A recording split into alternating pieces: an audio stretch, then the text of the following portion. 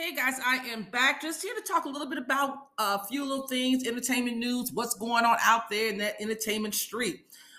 We know that the Super Bowl just happened last Sunday, and was it last Sunday? Sunday before last? I don't know. It just happened, and Rihanna was the halftime performer, and she did a good job. I mean, I don't have any issues with it, but of course, with social media, you're going to have people out there that's going to say, "Oh, she was lip syncing." The majority of performers do lip sync, okay, at the Super Bowl. A lot of them, some probably do a little bit of live and then they mix it in. They have a track going on in the back and they do a little bit of live and then they do a little bit of, lip syncing. And it's okay. It's okay. I do recall, though, when it comes to that, I do recall a time, not with the Super Bowl, but when lip syncing to a track wasn't as common. I do remember a time when, unless you were on like a recorded show, like let's say back in the 60s, like the Ed Sullivan show or things like that. But for the most part, artists a lot of times did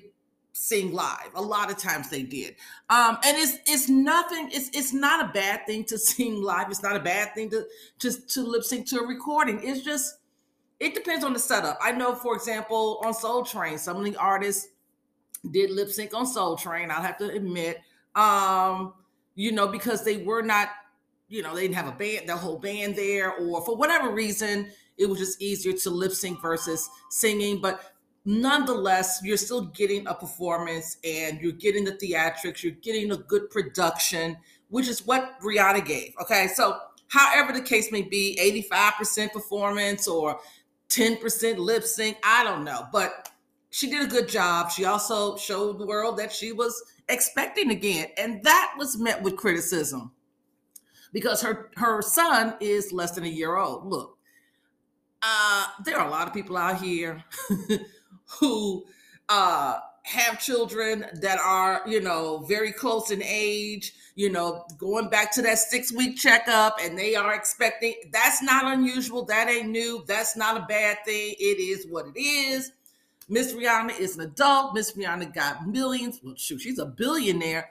If she want to have back-to-back kids, that's on her. It's on her.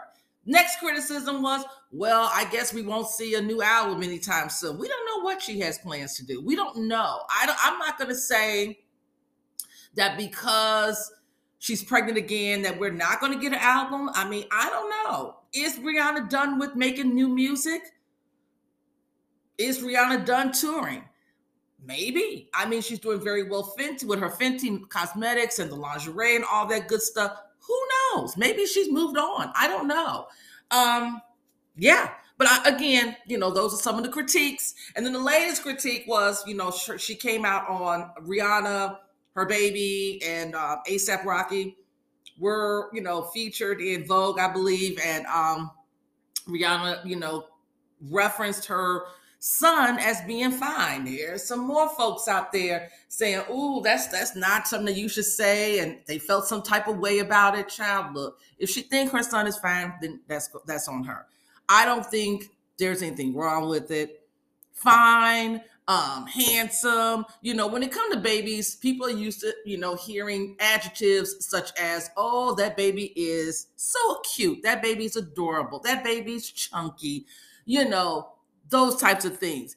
And to use something that adjective or word that's commonly associated with, adults or, it's okay. Fine, good looking, whatever the case may be. That's the child. I didn't find nothing wrong with that. I think there are a lot of overly sensitive people out there. Rihanna, do your thing, honey. If you hear this, continue to do your thing. Do you enjoy life? There it is. So that's that. Pretty much beyond the Super Bowl, there really hasn't been a lot. I didn't look at, I did watch the Super Bowl. I didn't really care which one way or the other. Congrats to the Kansas City Chiefs.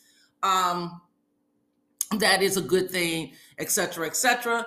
I know this coming Sunday, we will begin, I think it's part 1 of the Real Housewives of Potomac reunion. I will be, watching. I will give my perspective.